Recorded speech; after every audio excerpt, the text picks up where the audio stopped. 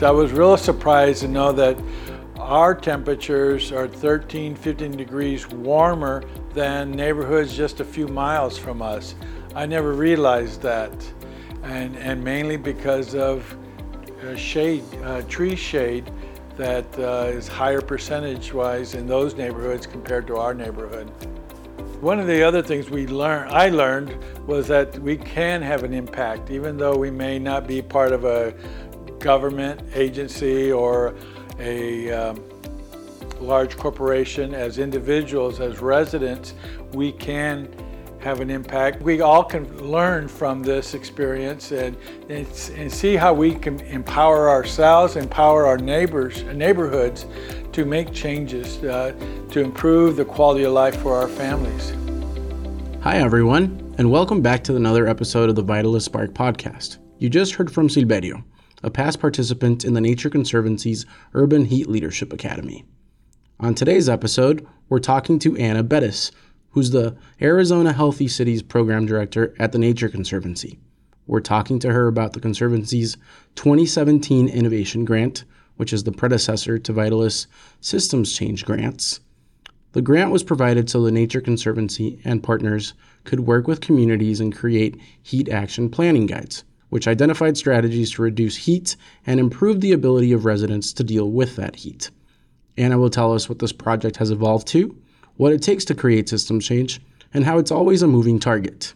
We hope you enjoy the conversation. Welcome to the show, Anna. Thank you. The first thing we always do on the podcast is have our guests introduce themselves. So tell us about you, your work at the Nature Conservancy, and how you got to do the work that you're doing now. Sure. As you said, I'm the director of the Healthy Cities program at the Nature Conservancy, and I've been doing that work for about 4 years now. This work is really close to my heart. I got 2 degrees in sustainability from Arizona State University, so being able to really work at that intersection, people and nature, is really a privilege. And the work that we've been doing the last couple of years was really made possible by the foundation that was laid by that innovation grant that we received from Vitalist. So happy to talk more about that today. For those in the audience who may not know, can you tell us a little bit about the background of the Nature Conservancy and its work and its current priorities? Sure. So if folks are not familiar with the Nature Conservancy, we are the largest conservation organization in the world. We operate in 72 countries, all 50 states, and people are usually most familiar with us for our work to conserve ecologically significant land. And that's work that we continue to do. But about 10 years ago, we took a step back and we said, you know what, as this large conservation organization, if we really want to have an impact on the big challenges facing people and nature, we should look at cities and how we can actually bring nature into cities to help solve some of those challenges. So that looks different depending on what the local context is. But here in Greater Phoenix, being in the hottest large metro area in the country, heat, of course, is a huge issue for people living in this community. And so that's been the real focus of our Healthy Cities program, which our geographic scope is the Greater Phoenix area. So we started that close to 10 years ago, not quite, but. Thank you for that background, Anna. Let's dive into this 2017 Innovation Grant, which to some might seem like a lifetime ago, but that grant was meant to give the Nature Conservancy and partners a space to convene and really help plan the heat action planning guide for neighborhoods in Greater Phoenix. How did that work come about? What were the partners involved? Ultimately, what ended up happening with that planning guide? What came of it? So that project involved quite a number of different partners. It involved 3 community-based organizations. That includes Phoenix Revitalization Corporation, Puente Movement, and Rail Mesa. It also included Arizona State University, Maricopa County Department of Public Health, Central Arizona Conservation Alliance, and the Center for Whole Communities, and of course, the Nature Conservancy convened the partners together. That was, my understanding, is actually started as a conversation with my predecessor from the Nature Conservancy.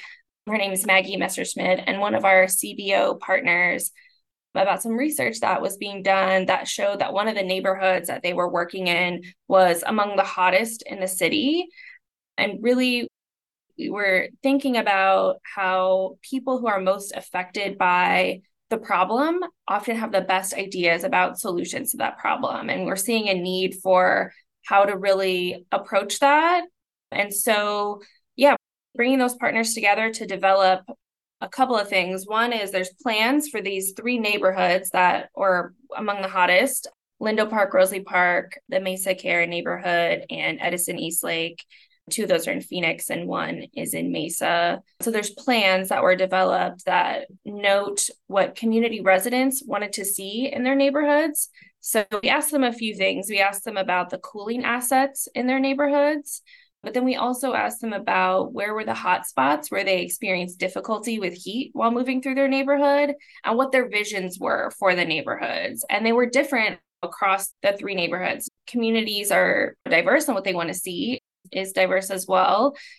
And then there's actually this guide that includes those plans, but provides guidance on how other groups can carry out similar community-centered heat action planning processes. And so we have seen groups take that up and use that to carry out similar processes, which we've been really excited about. And those plans continue to live on today. So I'll give some examples of how the heat action planning guide continues to inform work here in the Valley. One is informing future development. So something that we really wanted to see was residents take ownership of the plans that were developed for their communities. And we saw that there's a group of residents that worked with city developers to provide input on some housing that was being put in.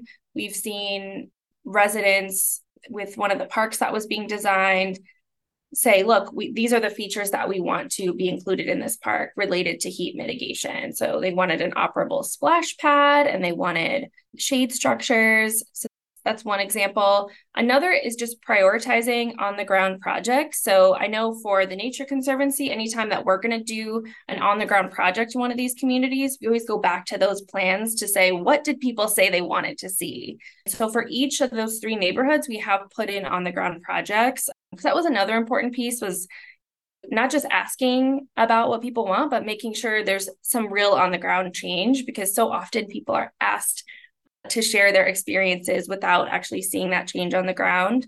Another example is setting local government priorities. So it's really exciting to see that the city of Phoenix has the first publicly funded Office of Heat Response and Mitigation. And I saw in a GRIST article recently where they talked about how that office is using this guide to inform how they're building out their work and what their work is going to look like.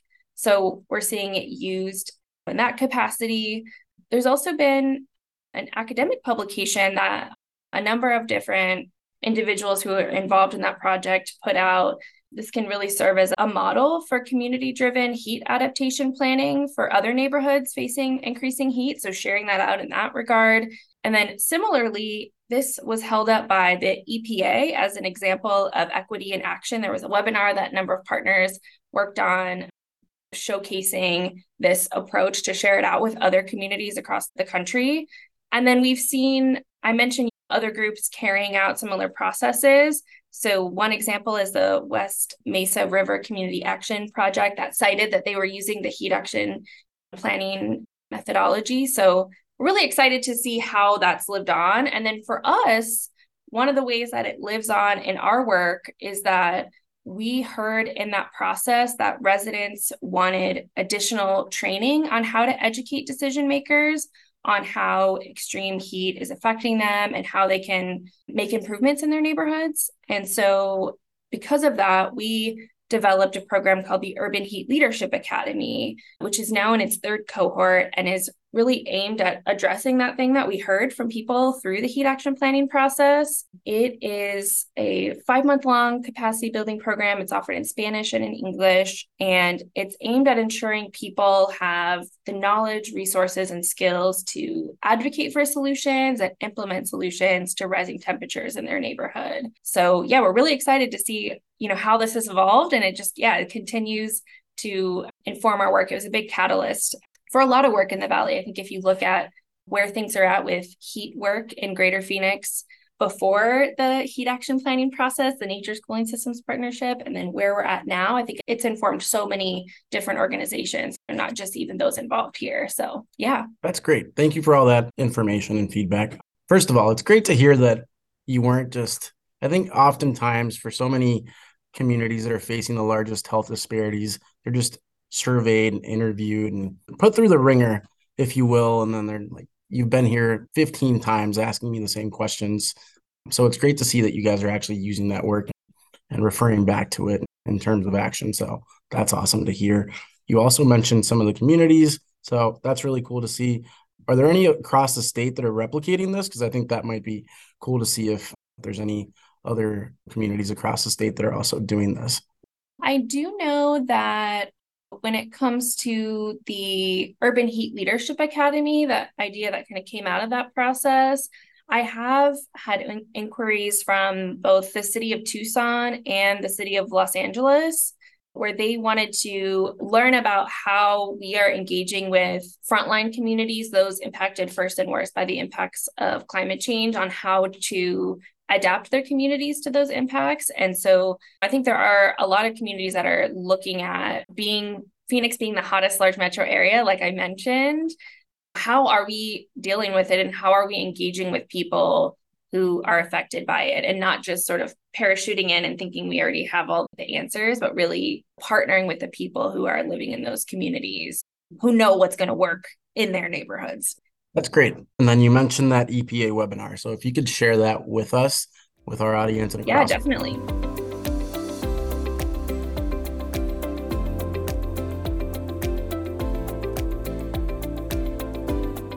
As we continue to hear from all of our partners who are engaged in systems change is a long game. It's not just, hey, we got a systems change grant for 3 years, and we're going to make this happen in 3 years. It's a moving target. So from your predecessor, or from what you've heard from some of the partners that were involved in this innovation grant, what were some of the obstacles during the innovation implementation? That's something that we're always curious about. Yeah, things never go exactly as planned, right? When you go from planning something to implementing. Yeah, I've been chatting with some of our partners about this, and one obstacle that we talked about, our original plan was holding workshops and asking people how they felt about the heat and what they wanted to see in their neighborhoods, and kind of jumping right into that. One of our CBO partners told us that is just not going to work. These questions you're asking are not phrased in the way that people are going to connect to in the community. You're going to need to start out with some more education on the front end before we jump right into these workshops. So there can be kind of that disconnect between the way that we talk in academia or scientists talk and the way that just an everyday person talks. And so that was one of the many values of having our community-based organization partners who have been working in these communities for a long time and have those trusted relationships. They could help ensure that what we're doing is going to make sense with the audiences we're trying to reach. And so we kind of went back and needed to rethink what that would look like. And we decided to add 2 educational workshops on the front end of those, just to kind of get everybody using the same language and understanding the issue in the same way before we asked for that input. So yeah, that was one of the obstacles. And then in the theme of obstacles, when we went on to do the Urban Heat Leadership Academy, an obstacle we had there was we were a couple of days away from launching the program when everything started to hit home with the pandemic. So we were down to having the candies on the tables and everything ready to go. It was going to be an in-person program, and needed to just halt that because we weren't sure what was going to happen with the pandemic. And so needing to take a step back and then ask our funder at that time, can we pivot this to redesign it and do it in a virtual setting? Because it doesn't look like anytime soon we're going to be able to gather a bunch of people in person. And so we had to totally redesign that program. That was definitely an obstacle on that front from the Urban Heat Leadership Academy. But I think now we have more of a scalable model that we can reach more people. People can do things at their own pace. And so there were some benefits that came from that, lots of learning. So yeah, any grant, you're going to have to be adaptable, right? And I think that's one of the things that we try to really let our partners know, that just because you told us at the beginning of an application that this was the way it's going to happen, we're flexible. We know that things change. We know that priorities shift, or capacity shifts as well. So I think we, as most funders, are moving to this more trust-based philanthropy model where we say, you know what, you're the expert on this. We're going to trust that you know what you're doing best. So let's just let our resources be used by you so that the work that you're working on isn't impeded by our guidelines or what have you. So that's really cool to see that you guys were able to do that with the Urban Heat Leadership Academy.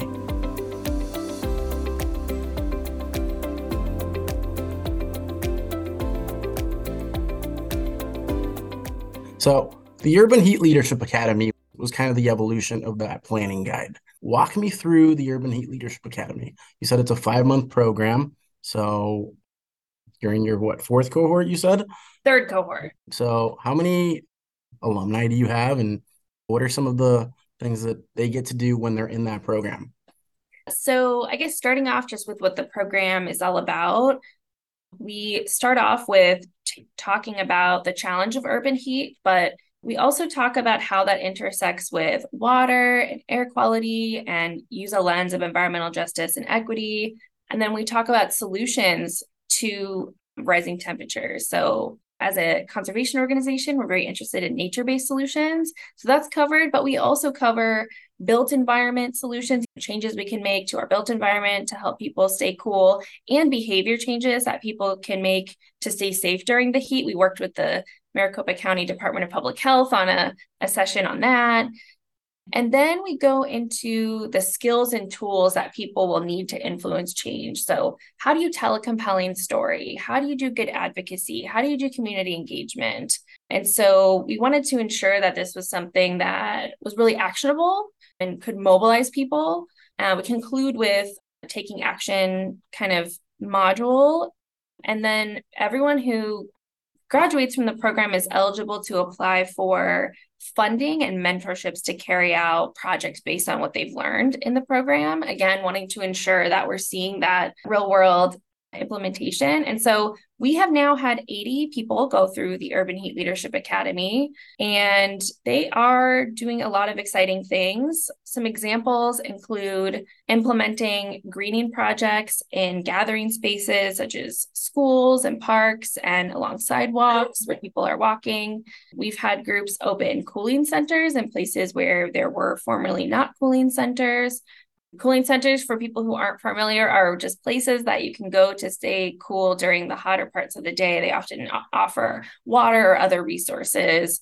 And then we also have groups who are advocating for more investment in heat mitigation in their communities. So something we've tried to be really clear about with the program is not being prescriptive about what the solutions need to look like. We just provide the information, and then we want to have the residents be able to say, this is what's going to work in my neighborhood. This is what's important to me. And just really kind of fostering that leadership of people who've gone through the program. So yeah, we're really proud to see that folks are spending their time and energy to improve the livability in their neighborhoods and try to uplift those stories as often as we can. So you really walk them through the entire process and give them a set of tools that they can use. What have been some of the success stories that you've heard from Leadership Academy graduates? We had one group. There was a woman named Rosalind Gordon. Rosalind, before she joined the program, said that she had observed a lot more firemen at bus stops helping with people who had heat illnesses. And it really tugged on her heartstrings. And she wanted to get involved in helping solve this issue that she was seeing getting worse and worse in her neighborhood, seeing that firsthand. She was able to reach out to her local church and work with some other graduates and kind of a team together.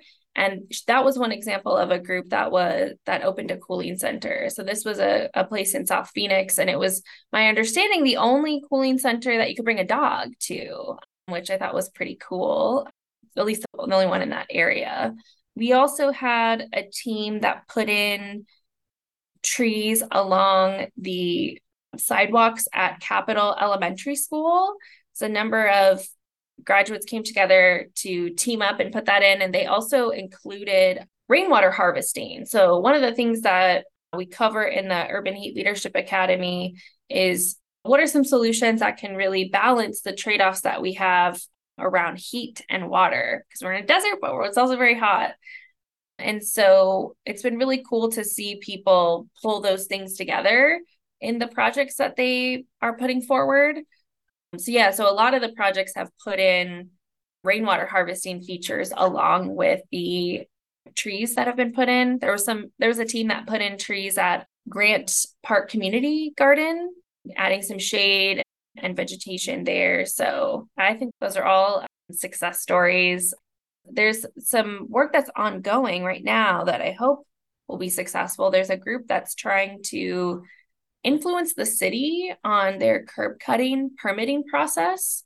So curb cuts can allow for people to pull in water off the street to then water their vegetation.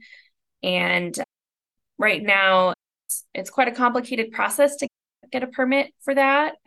And so it's cool to see there's the on-the-ground projects. There's people who are advocating for some of those bigger changes to happen at kind of the city level. And there's a place for everyone in this work to mitigate heat in communities. So yeah, we're really proud of everybody who's gone through the program.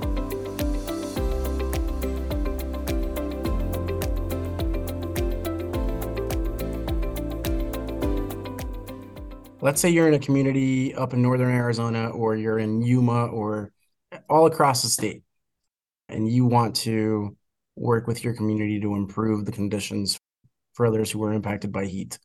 How can you connect with the Nature Conservancy and either get support or become part of a program that's already happening in your community? We do have a number of resources that are available to anyone. So the Heat Action Planning Guide is one. That is available on our website for anybody to take that up and maybe apply a similar model elsewhere. We have also made available, there's a series of animated educational videos that we made as part of the Urban Heat Leadership Academy that are in Spanish and English. And we have a YouTube channel that those are available on. So anybody can access those and use them however they would like to. I know some of our partners have used pieces of that in work that they're doing, and that we love that. So that would be a way to connect. Our Healthy Cities program at this point, our geographic scope is the greater Phoenix area. So we don't have any projects that are actually outside of that geography, but certainly we have resources that we're happy to share. I would be happy to jump on a call and share any lessons learned, or maybe a contractor we worked with. If you want to build something similar, like anything we can do to share, I'm available. My team's available. So yeah. I'm just thinking, like 5 years ago, I had to go down to Yuma for my previous job, and it was only 100 degrees. And that 100 degrees in Yuma felt like 120 here in Phoenix, which I could not understand why it was happening. And it was, well, there's no shade anywhere. There's a lack of trees, and there's not any tall structures to provide any shade. So yeah. Yeah. I would recommend for people who are looking to take action that they look to what community-based organizations or nonprofits are in that space. That's something that we cover in the Urban Heat Leadership Academy, and that skills and tools for influencing change module that we have is not going it alone. Oftentimes there is an organization that may have resources or meeting space or things that can help support you in whatever project that you'd like to see happen in your neighborhood.